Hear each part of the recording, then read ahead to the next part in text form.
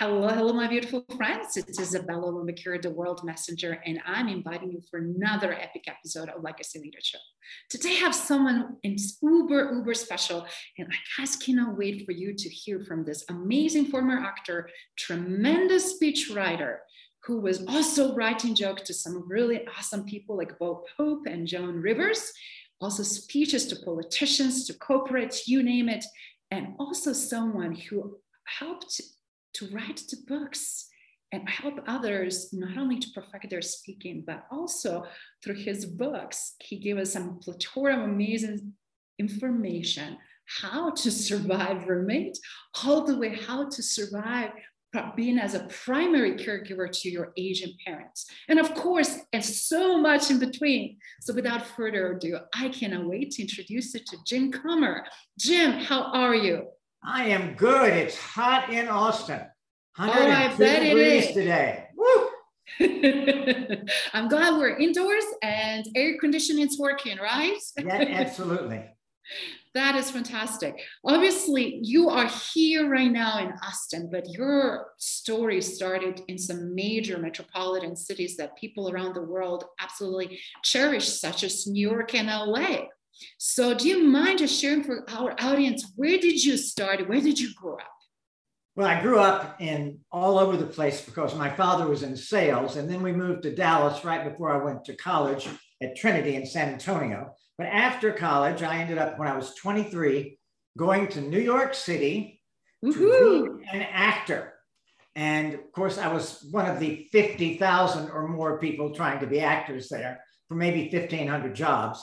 And I arrived in New York. I think I had $200. And, I didn't know any better. I didn't realize what a hard thing this was going to be. I had that optimism you have at 23. And I can still remember the first job I got in New York was watching commercials. They called it a commercial coordinator for CBS. I made a big $85 a week. Wow. In Manhattan. And my fantastic apartment was the size of a large car, and it was $13 a week. You can imagine what it was like. The bathroom was down the hall, and that's where I started in New York. And I began studying with one of the best acting teachers in town, David LeGrand, who was wonderful. The great Broadway star, Bernadette Peters, was in one of my classes, and I loved watching her work. But that's where I started. And I guess the thing is, I went to New York really because I wanted to be, I hate to admit this, I wanted to be rich and famous. Somehow I thought I needed to be R&F, rich and famous. Don't know why I thought that, but I figured that being an actor was the way to get there. And I had no idea what I was getting into. Wow. I can remember that acting class was so terrifying to me because almost everybody in the class had studied acting in high school and in college.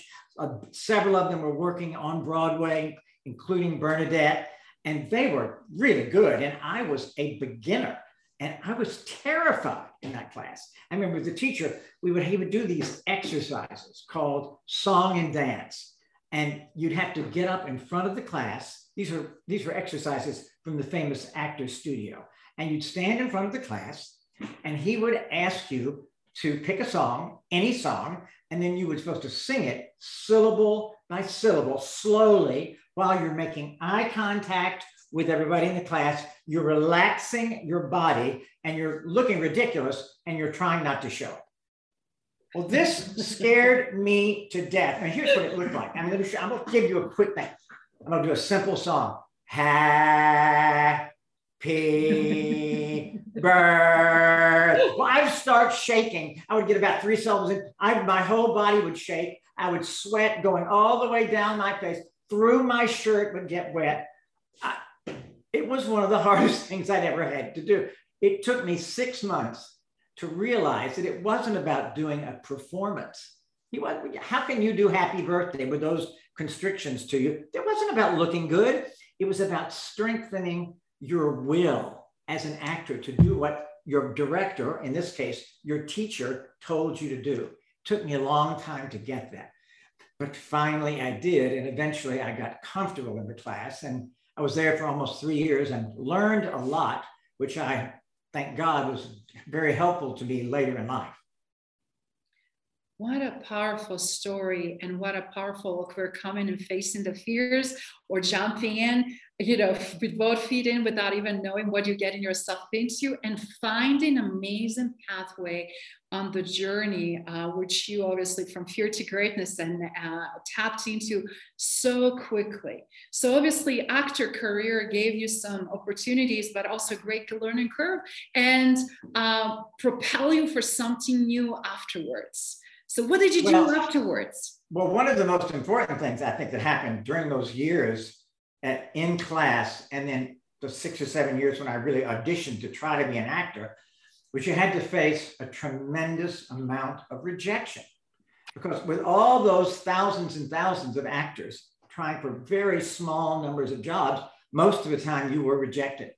And it really built a core of resilience, I think, because there are so many talented actors there. I mean, unbelievable number of talented ones. So you need talent to make it, and you need wanting it to make it. Just like entrepreneurs and business people have to have that wanting to be successful in their careers or in their business. And then you got to have some luck, or you got to know some people. And it's a combination of talent, persistence, and resilience, and luck.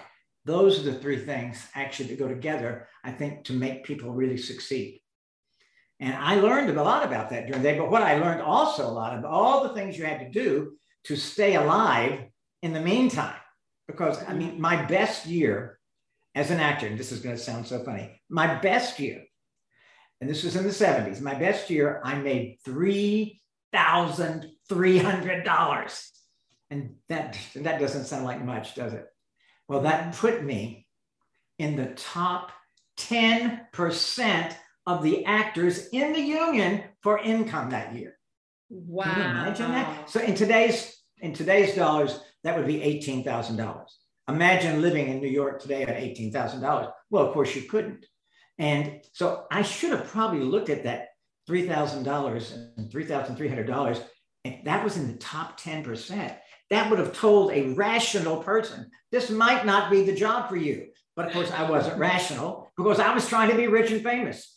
So I began doing all sorts of things on the side. I mean, I was a waiter. I was one of the worst waiters in New York. I got fired from numerous restaurants. I drove cabs badly. I was pretty good. I was pretty good at walking dogs. And I was pretty good. I learned to be a decent bartender. And I never forget once I had some friends who had this very fancy executive they knew who wanted her apartment painted. And they told her that I was a great house painter. Well, of course, I wasn't. I'd never painted a house before. I was going to paint her apartment.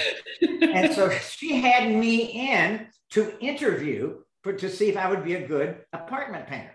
And the first question she asked me, she said, Jim, do you spackle? I had never heard the word in my life, but I knew the answer should be yes. So I looked her in the eye and said, absolutely, of course I spackle. And then later on, I learned what spackling was, and I did spackle. But you just had to do those things to stay alive. And I did them. And I also started doing some writing on the side. You mentioned writing jokes for Joan Rivers. I was a waiter in the club where she was performing, and I found that she would buy jokes from anybody. Anybody that could come up with good jokes that she liked, she'd buy them. I made a big $7 a line. I didn't get rich writing for Joan because she wrote most of her stuff herself. But I remember sending her 20 jokes, and she bought 3 times 7, $21. But she used one of my jokes on the Ed Sullivan Show that next Sunday, and I went, "That's me! That's my joke!" And eventually, I also did a lot of quiz shows. I mean, a lot of unemployed actors in New York would try to get on quiz shows because that way you could maybe make some money. And I was on a bunch of them, including Jeopardy. And I came within one question of winning on Jeopardy. Just about killed me. I can still remember the whole thing, which question I lost on. But the best show I was on was called the $10,000 Pyramid with Dick Clark. Wow. You don't probably know that because you weren't here then, but it was a big show. It ran for like 20 years, and you would have you'd have two celebrities, well-known celebrities, and then two starving people like me. And of course, I would have to. I couldn't tell them I was an actor. I said I was a teacher, and I got on the show. And what happened was that they had two stars that had very different abilities to play the game. Lucy Arnaz, who was Lucille Ball's daughter, was a terrific game show player. She was on a lot of shows. She was great. And they had a guy named Anson Williams, who was in a famous show called Happy Days. He was a terrible, terrible game show. And if you got Anson as your partner and you lost the game, you were gone. So anybody that got him, big trouble, no chance. And I needed this to pay my rent. And so I was $3,000 in debt, actually. So I'm waiting and waiting. Finally, they call my name. The talent coordinator picks me, and I'm going up. I'm getting on stage. Am I going to go to him or to her? And she points me to Lucy. And I said out loud, oh, thank God I got Lucy. And the talent coordinator turned around to me and she said, don't thank God, honey. Thank me. Giving me the break of Lucy. And so I did play the game with Lucy, and we won. Then I went to this pyramid in the middle, and I tried to win there. I didn't win. So that meant the next game, I had to go to Anson. And by this time, I was just shaking. I wanted to win so desperately. So during the commercial break, I got right in his face across our desk. And I said, Anson, you have got to speed up. We've got to go faster. I mean, I think I scared the poor man to death. That gives you some idea of the energy I put toward getting him to speak up and go faster. Here's the good news. He did. We won the next game. He was the first game he'd won all day. He was on 10 games. He lost 9 and he won with me. And I ended up going to the pyramid 7 times. And I got like $3,400, which meant that I paid off all my debts and had $400 left over. So I felt I had won the moon. In times of tremendous velocity and change and transformation, but what a story and what a perseverance and what a of opportunity to really self-discover. So what all of those experiences then brought you to that next step? Because I know after that you jumped into something completely new and different. Yes, what happened was while I was trying to be an actor, and to be an actor, somebody else, usually a director or a casting agent, had to give you permission to get into the show. You couldn't do it on your own. Yes. But I started doing some writing, and nobody had to give me permission to write. And one night I was on a subway and I saw this man. It was a rush hour subway, and it was packed. And I saw this small, thin man walk on the subway with a briefcase. He sat down, he opened up his briefcase, he got out drumsticks, shut the briefcase, and he began to play the briefcase as if it was a drum, and he was in the orchestra. And he was good. He wasn't asking for money. He just wanted to entertain us. And he was very good. And I watched this crowded, unhappy, kind of surly group of people on the subway car. I watched them transform, and they began nodding and smiling, and you could see them relax. He transformed the entire car. It was like like he was magic. And I was just on it for six stops with him. But by the time I got off, everybody in the car was feeling differently. Mm. And I got home that night and I wrote about this guy. I wrote a feature piece about what I'd seen and sent it to the New York Times. They had just started what they call the op-ed page, which was people could write articles like that. It had just started a few months earlier, and anybody could send it in. So I sent them the article and they published it. I was like amazed because I'm a giant fan of the New York Times then and now. And they sent me $150, which was a lot back then, and they published it. And then better than that, the Reader's Digest, big magazine with 12 million circulation, bought it And they published it, and I got $400 from the Reader's Digest for my half. And all of a sudden I thought, whoa, you are a writer. I mean, right? You want to be actor and actor. I mean, really, the very first thing I'd ever got into the Times and the Reader's Digest. Well, of course, the next 25 things were rejected. But nevertheless, I began doing some writing, and I actually started this book that you mentioned. At the time, I was writing some articles for a small weekly newspaper on the West Side, and they didn't pay much, but they would let me write cover stories, and it was good practice.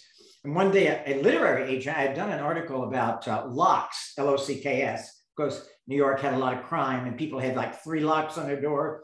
So I wrote this cover story, and it was not my favorite thing because I'm not very mechanical. So I wrote 1,500 words on locks. This literary agent called me up and said, would you like to write a book on locks? I went, no, I couldn't possibly write a book on locks. The only thing I know enough to write a book on is roommates, because I've had so many of them. And as I said those words, ding, in my mind went, hey, that's a good idea. I think by then, with college and New York, I'd had 18 roommates. So wow. I just started writing. Nobody gave me permission. And I wrote a funny guidebook to roommates called How to Survive a Roommate. And eventually, several years later, I got an agent, and it took her 3 or 4 years. We finally got a publisher in New York, and they published it. And eventually it led me to being on the Today Show. So it was all that took from about 1975 to 1981. It was 6 years for that to all happen. But it started all by him, all because he wanted me to write a book on locks, and I knew I couldn't. But it's amazing how those things lead you to that next thing and next thing. And when you look back, absolutely, when you examine your paths, what was those pivotal moments that get you, again, breaking free and breaking through those fears of unknown and putting yourself out there and just making magic happen. And another thing that happened around about this time, I had this very talented friend who was very funny.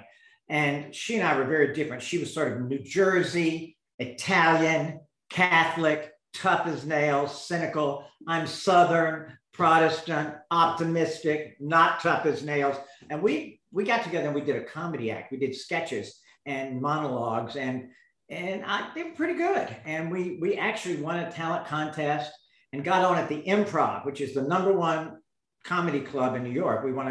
Of course, we got on at like 3 in the morning because they already had all these big stars. But, we got on and we got a manager, that was the most important thing. We got this professional manager.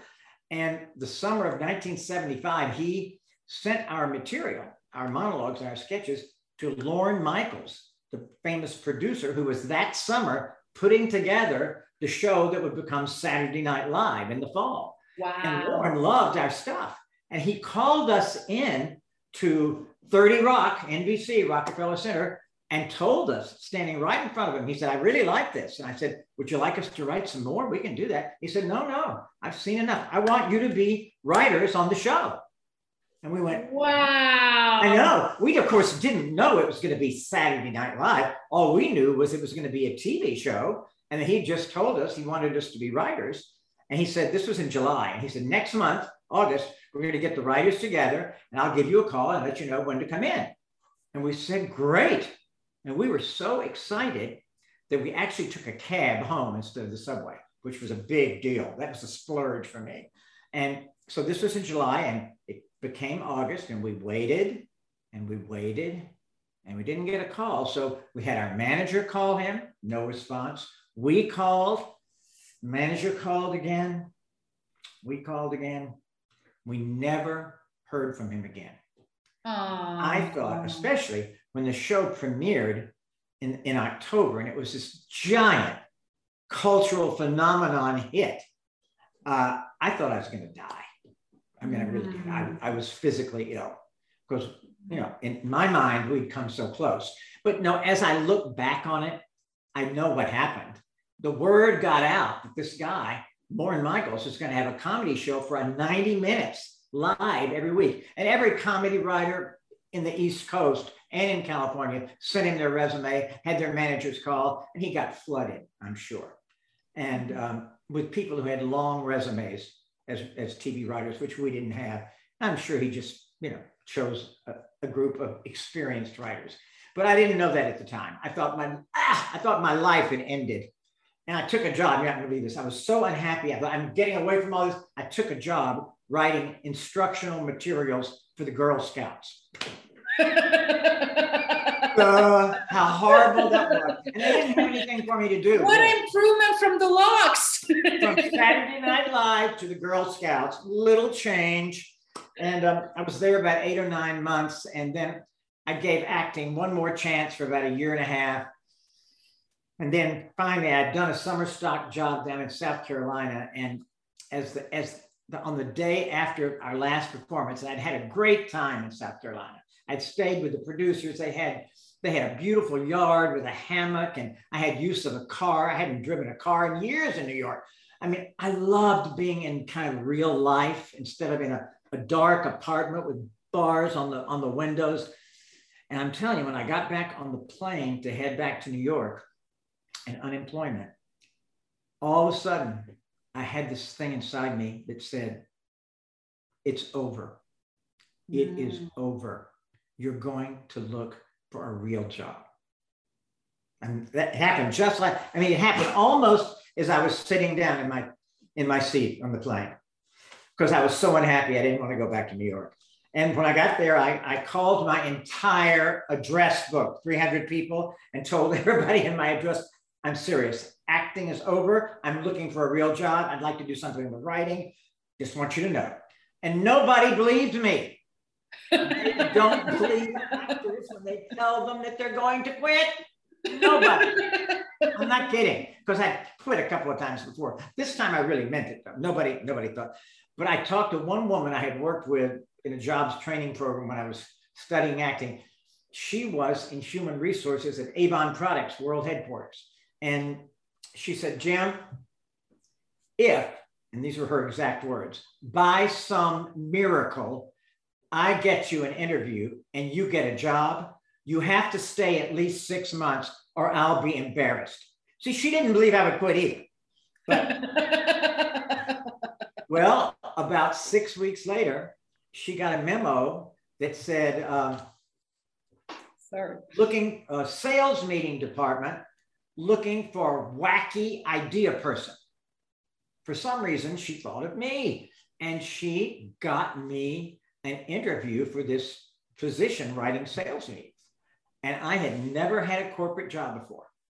And I really didn't know how to behave in a corporate management. But anyway, so for my big interview, I wore, I think, my only suit at the time, which was a blue velvet Pierre Cardin number. Not exactly right for a corporate interview, but I didn't even know it.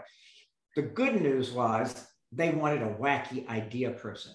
So they didn't care about the suits. I brought all the stuff I'd written, and the person interviewing me said, can I keep that and read it? And I said, sure. I didn't even have a briefcase. I just kind of plopped it on the desk. And I left, and about 10 days later, she called and offered me the job, which was a miracle for me. I went from like very little money to $28,000 a year back when that meant a lot. That was like 90 or 100,000 today. And it totally changed my life.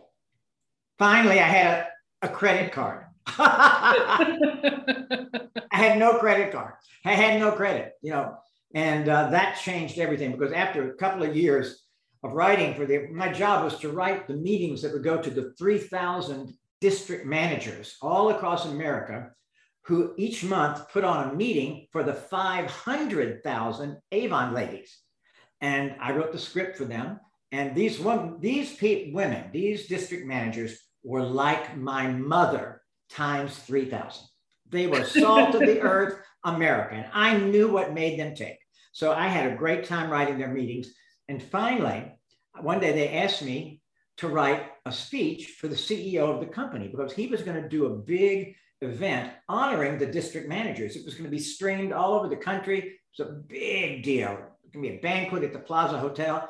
They wanted me to write the speech. Well, I'd never written a speech before. So I gave it my shot, and I made it warm and humorous and very not corporate. And everybody liked the speech. And then one day they said, well, they said, we want you to come here, the CEO. He's going to give it to about 30 people here at home office just for practice. I said, oh, great. I can't wait. So I went to hear him, and he was terrible, unbelievably bad, terrible speaker.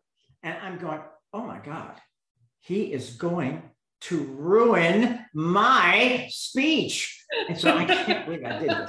That cannot happen. I barely knew this man. I mean, I went up to him after this little practice thing, and God gave me the right words to say. I said, Mr. Cheney, I think you can be, and here are the key words, I think you can be even better if we could rehearse a few times. Would you like to rehearse?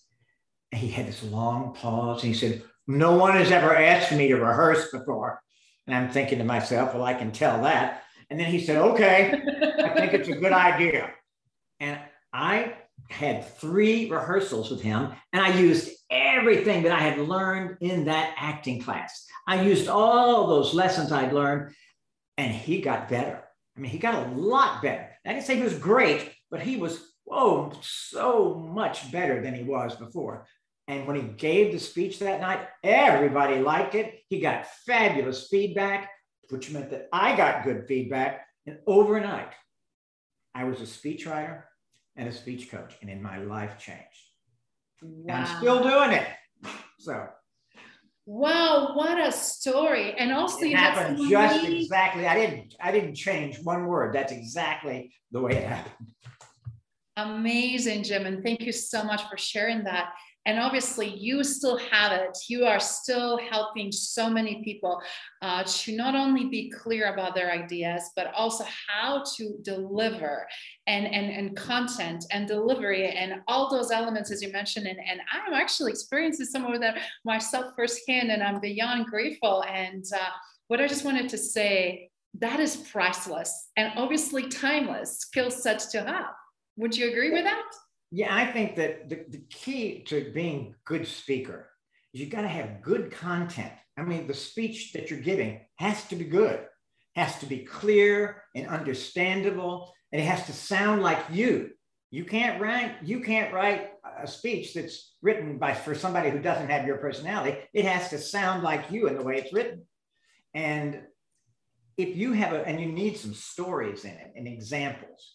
So those can be, if you have really good content and you worked on it, and it sounds like you, and then you work, once you've got the content, then you work on delivery so that not only does it sound like you, you deliver it the way you really speak when you're talking to your friends and family and people who would like and admire you. And let your real individuality come out, because that is the key to being a good speaker.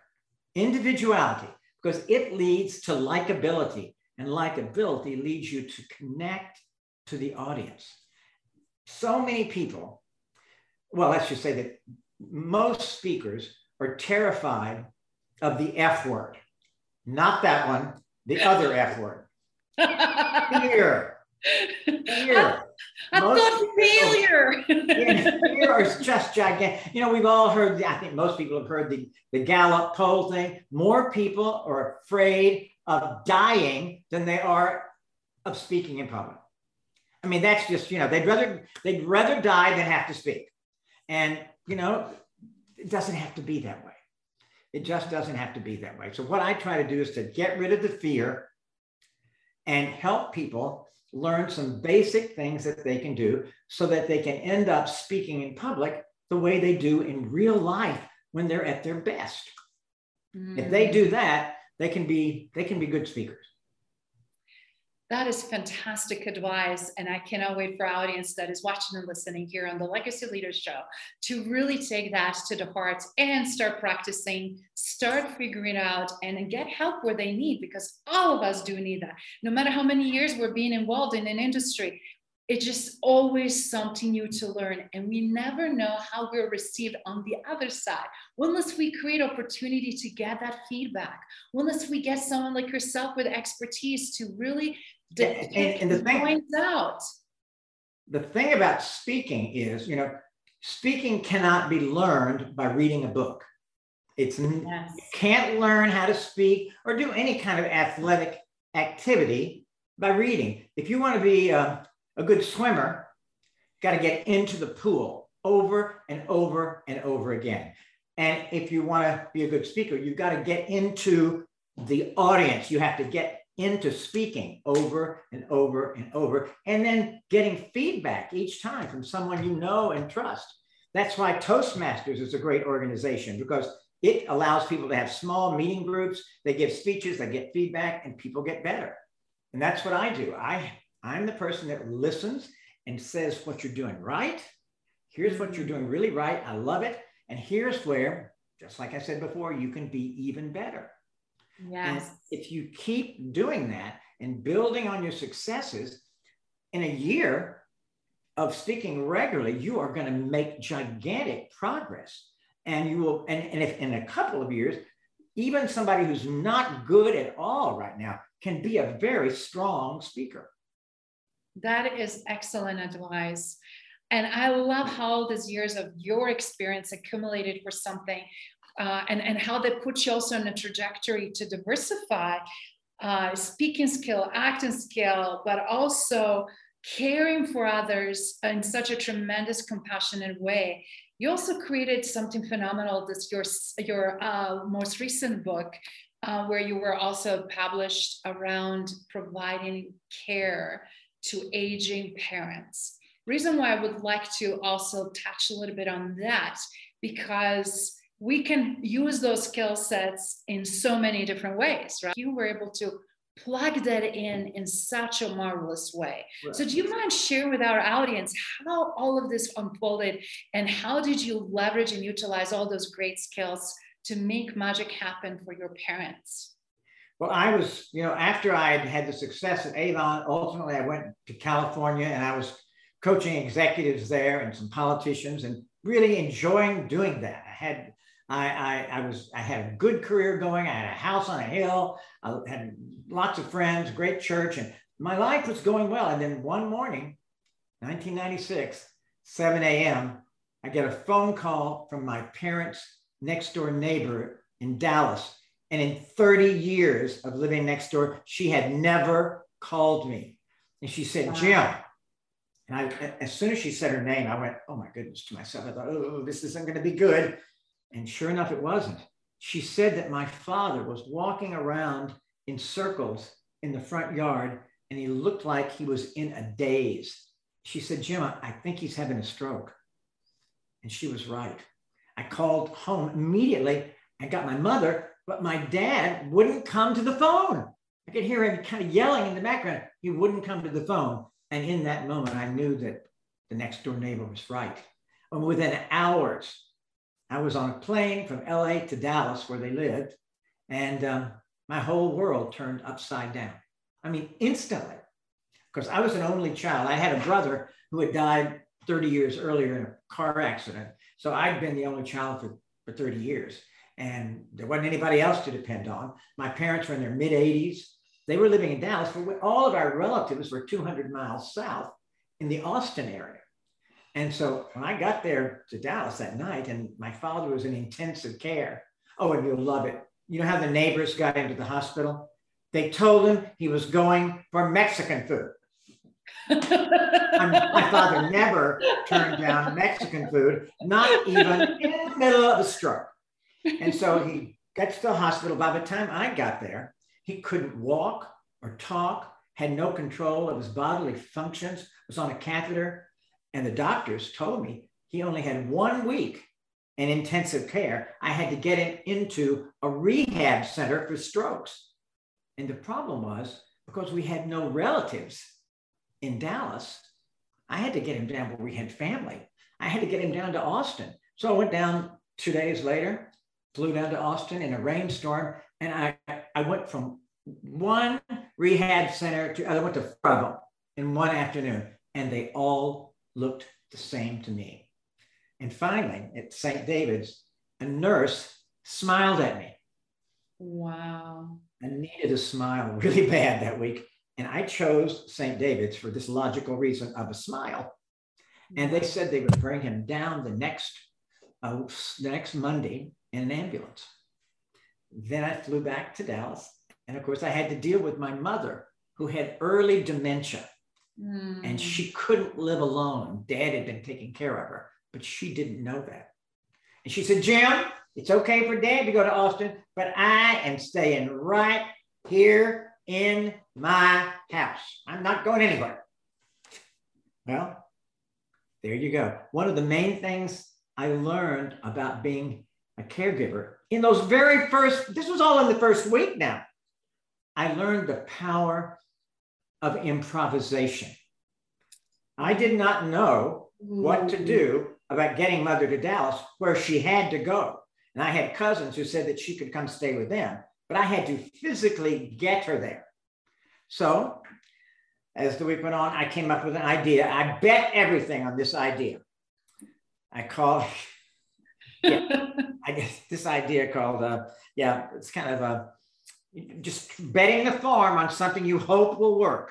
So on Sunday night, I packed for my mother, put all of her stuff in the car. And on Monday morning, I walked into the breakfast room where she was sitting, having her breakfast and her coffee and reading the paper. And I got right down in front of her. I said, Mom, would you like to go get some ice cream? My mother loves ice cream.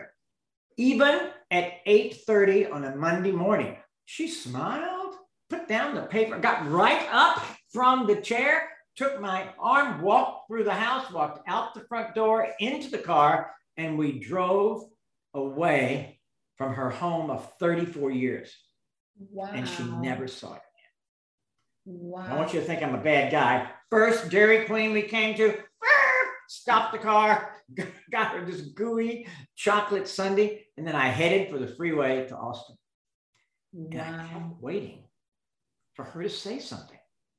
And she never did. She just commented on the colors of passing cars. Finally, I got her to my cousins and I let her go, gave her a big kiss, and flew back to Los Angeles, where I'd been gone for 11 days. Wow. That's the kind of thing that will happen to you as a caregiver. The unexpected, and you're going to have to deal with it the best you can. And sometimes the improvisations will work, and sometimes they won't, and you'll have to try something else. But that was just the very first 10 days. And I had 14 years of caregiving with my parents. Sorry. Yes. Long time.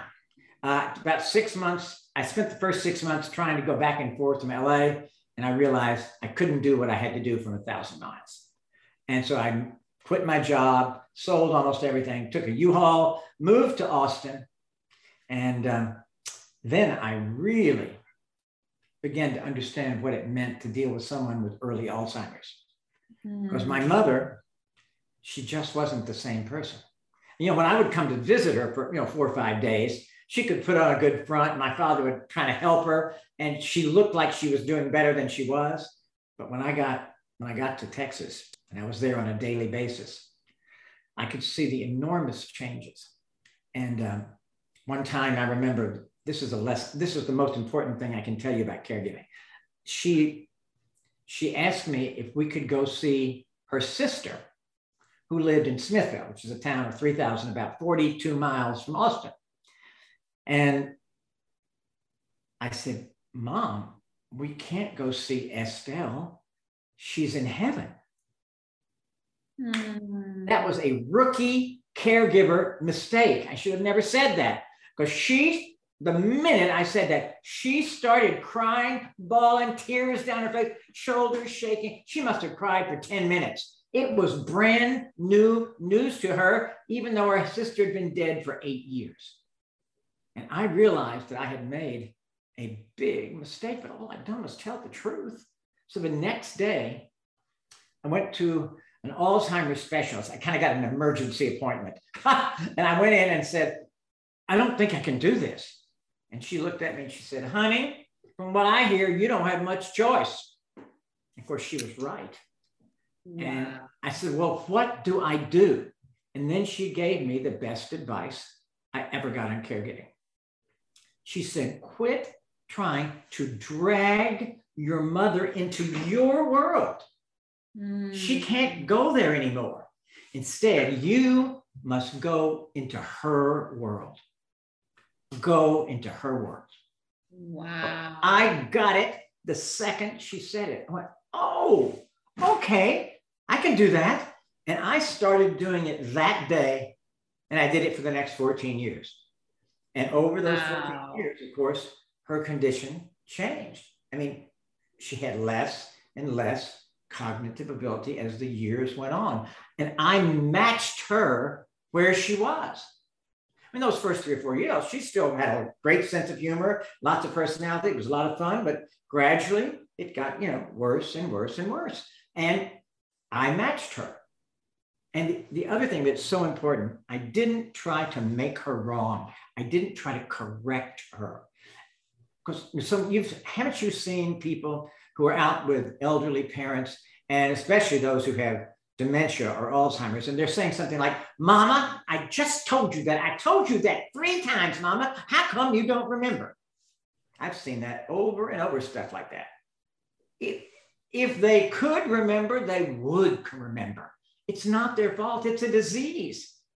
You wouldn't fuss at somebody for having cancer, but I've seen over and over the desperation and the upset on caregivers' faces. My deal was, when faced with the choice between them being right, which isn't really important at all, and you being kind, go for kindness. Go for kindness every time. You're not going to go wrong with that.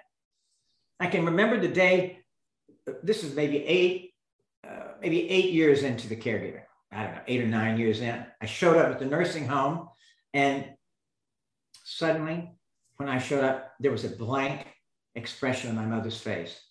She didn't know who I was. I knew that day was coming. I just didn't know what day it would be. And so instead of taking it personally or getting upset, I just smiled, reached out my hand and said, hello, Jim Comer, your firstborn son. Good to meet you. And I gave her a big hug. And she kind of looked back and then started smiling. This was a new person for her to know. And that's what we had to do from then on. I would introduce myself and still do the same kind of thing I would have done anyway.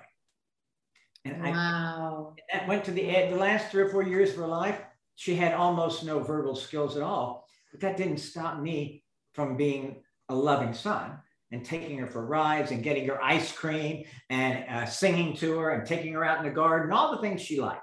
I could still do her. I could do those things. I just couldn't give her conversation. So to me, caregiving, I spent all that time wanting to be rich and famous in New York. You heard me say it. I mean, all the stuff I did, books and Today Show and Saturday Night Live and all that stuff. The most important thing I ever did in my life, not even a close second, was to take care of my parents. It was the best thing I did. And I feel so good about it. And, you don't have to be great. You might think, oh, I couldn't do that. Oh, yes, you could. The most important thing is, if you have this happening in your life, is to show up. Just show up. Be there for them, and you'll learn. You'll learn how to do what you need to do. That is such a powerful share. And I feel like everything you told us today on this Legacy Leader Show, everything you started with, it prepared you for that moment so that you can be that amazing, not only son, but amazing skills, take care, amazing, so that you can be so amazing and taking care of your beautiful parents and also providing opportunities for others to do the same. And as you said, improvising, adjusting, acting, performing, entertaining, and also obviously sharing the wisdom to our audience and through your books and through your knowledge. I think that one of the great gifts was to be able, about 5 years into this, I began to think, I need to write about this. And so in the early 2000s, I wrote a book, which I did 2 versions of it, self-published version, and then I added more to it and got a book that was nationally published called When Roles Reverse. And that's exactly what it was, that's what happened to me. My roles flipped. And I used in this my story and a lot of humor and how-tos, and then interviews with experts. And the book got a national publisher, and it did well, and it's still selling. And then I began to do a keynote speech called How to Survive Caregiving with Sanity and a Sense of Humor. And I've spoken, I think, in 26 states and Canada. And I just love sharing my story with other people so that they can realize that it's not going to be the end of the world to be a caregiver. They can do it. And then they can do it and feel good about what they're doing. And I try to give them how-tos based on what I learned along the way. That is extraordinary. As we're having so much of aging population, as we're looking also for great speakers, entertainers, and people that have phenomenal knowledge, as you said, that is the number one fear factor, to show up on the stage and share the knowledge in front of a larger audience. And you are doing this flawlessly, not only with the content and opportunities for them to be the best version of themselves, but also phenomenal experiences and niches. So with that in mind, how are you helping people today? What are some of those things that you do? I mean, you're leveraging virtual environments from Zoom and technology. I'm doing it right now. Instead of looking down at my screen at you, which is here, I am looking at my camera lens, which is on top of my monitor. And I'm trying to stay with the camera lens because that's where we make eye contact. And if I'm going this, looking down here, I'm no longer making the eye contact, but here I am. And I got to tell you, as long as I've been speaking and teaching, this is still hard to do because as speakers, whether we're in person or on Zoom, it is so important to make eye contact. You know, This last weekend, I did a presentation skills workshop for 14 surveyors who do classes on the surveying skills, and they speak all year long. And so I was helping them in person on how to be better presenters. And they made real progress during the day. They did several exercises that were videotaped. And of course, we were in person, which was great because we had that instant feedback and we could see each other's body language. And we had that magic energy exchange that happens in the room when you're there together. But I'm going to be coaching some executives next week from a large nonprofit from Atlanta, and it's going to be on Zoom. And I'm afraid they're going to have those tiny little boxes, but I'm hoping they're going to have bigger boxes. I don't know how much of their faces are even going to be seen by their audience. So it's going to have to be a real adjustment in what I suggest to them. So right now, those of us who are trying to help speakers, we got to help them in person and on Zoom. And on Zoom, I think that your background has got to look professional. You got to dress professionally. You got to make the eye contact. You don't want to have anything jangly on your body to make, and you have to deal with all sorts of technology problems. Like, ours went out. We went out for about 20 seconds. Who knows why? When I was yelling at Anson Williams about the pre-show. I think that did it, me yelling. Because that's what happened to the screen is what happened to Anson. He got scared into being fast. Anyway, but those are things that are going to happen on Zoom. There will be technical problems sometimes, and you just have to be calm and deal with them. And the most important thing is trying to bring all the stuff that you bring in real life.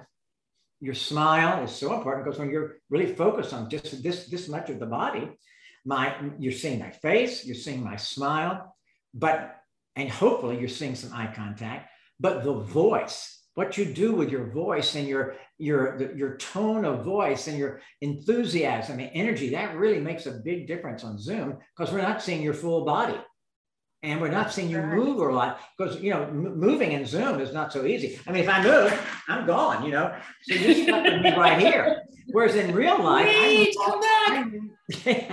I move all over the stage in real life, but I can't do that on Zoom. And I can move my hands. I've got to get my hands in the right place where they can be seen by the camera. So there's all sorts of things you have to learn to transfer what you would do in real life. I shouldn't say real life, in person. That's a better way of putting it. In person to in Zoom.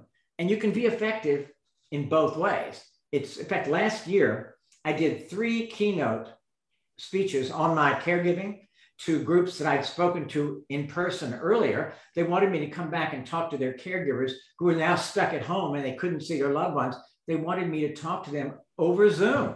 So I had to take an hour speech. I was doing it standing up. It's a speech that had lots of laughter in it. And of course, I wasn't hearing any of the laughter.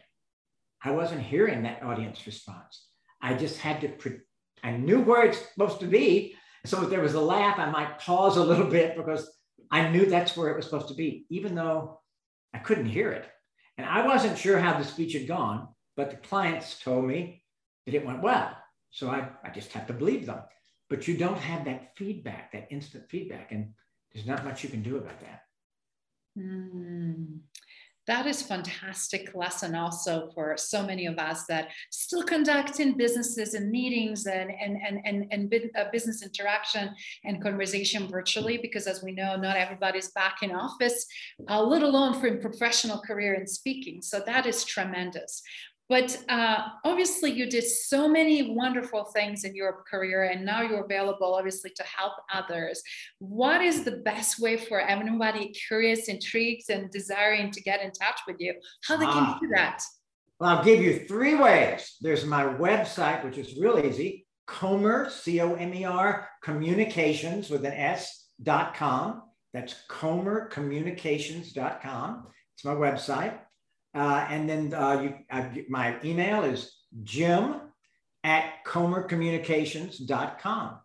And those are the 2 best ways to get in touch with me. And as I'm available for one-on-one coaching, which is easy to do on Zoom, or presentation skills workshops, or to do either of my, I have a keynote on communication skills, which contains some of what we talked about today. It's very interactive.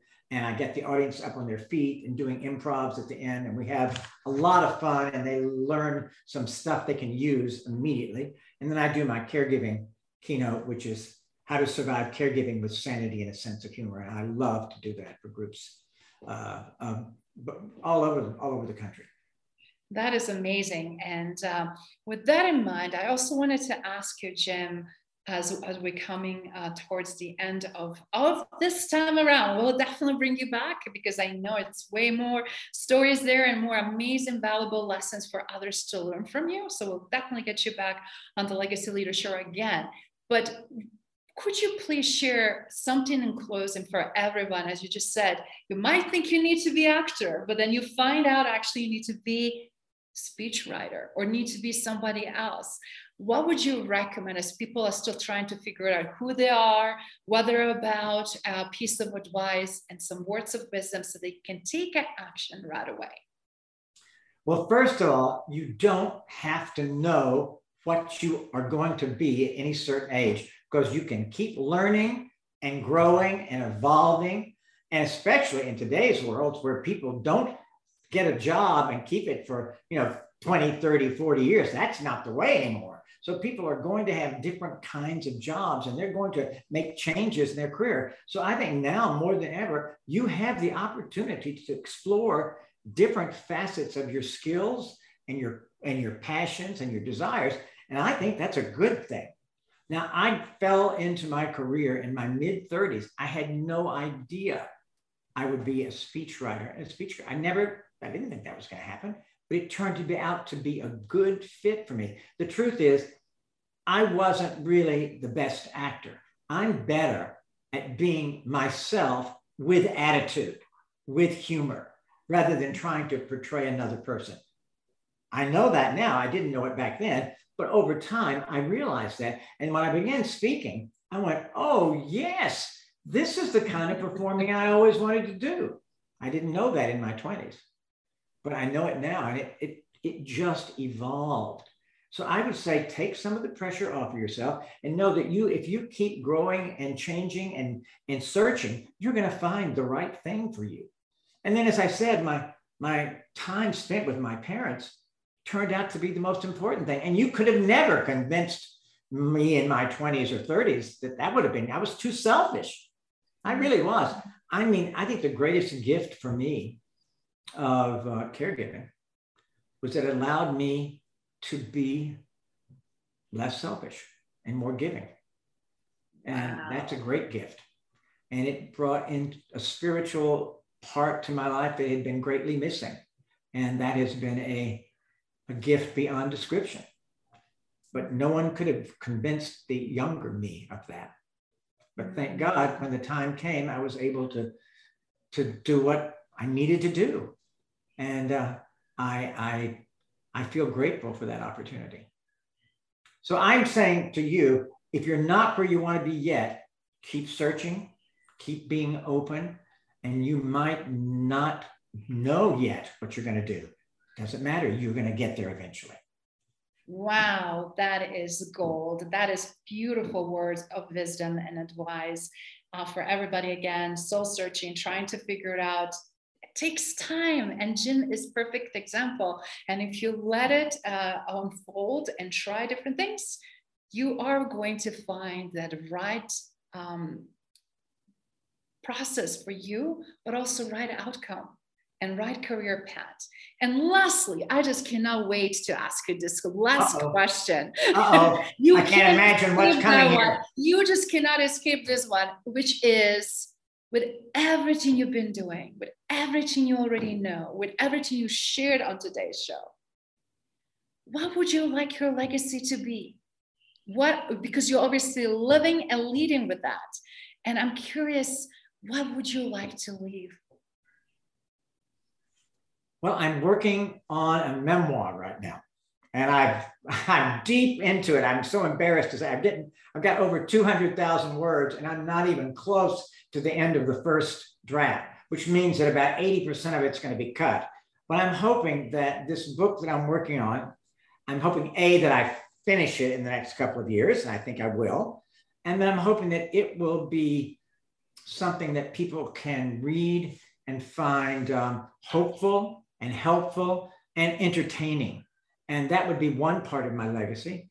And I think that the real legacy lives in the people who have gotten better as speakers or caregivers from hearing what I've said or reading my books or just knowing me one-on-one. I'm hoping that something I've said or done or written will help people know that they can be better, whether it's as speakers or presenters or caregivers or just human beings. That would be a great, great legacy. I love that. And you already obviously touching so many hearts, already touched so many hearts and minds. And as a result, people are better. And I can attest to that in our inner circle and how much people and how much myself had seen a lot of amazing change. But I just wanted to say thank you again for everything you're doing. Thank you for sharing beautiful wisdom here. Well, this was wonderful. Thank you for leading and leaving phenomenal legacy. Thank you. It was great being with you.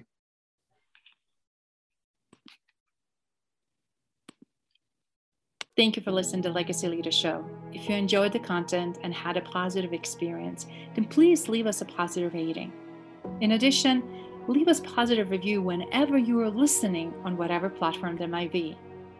Make sure your friends and family also know about the benefit and value that we provide and what we have to offer. Cheers.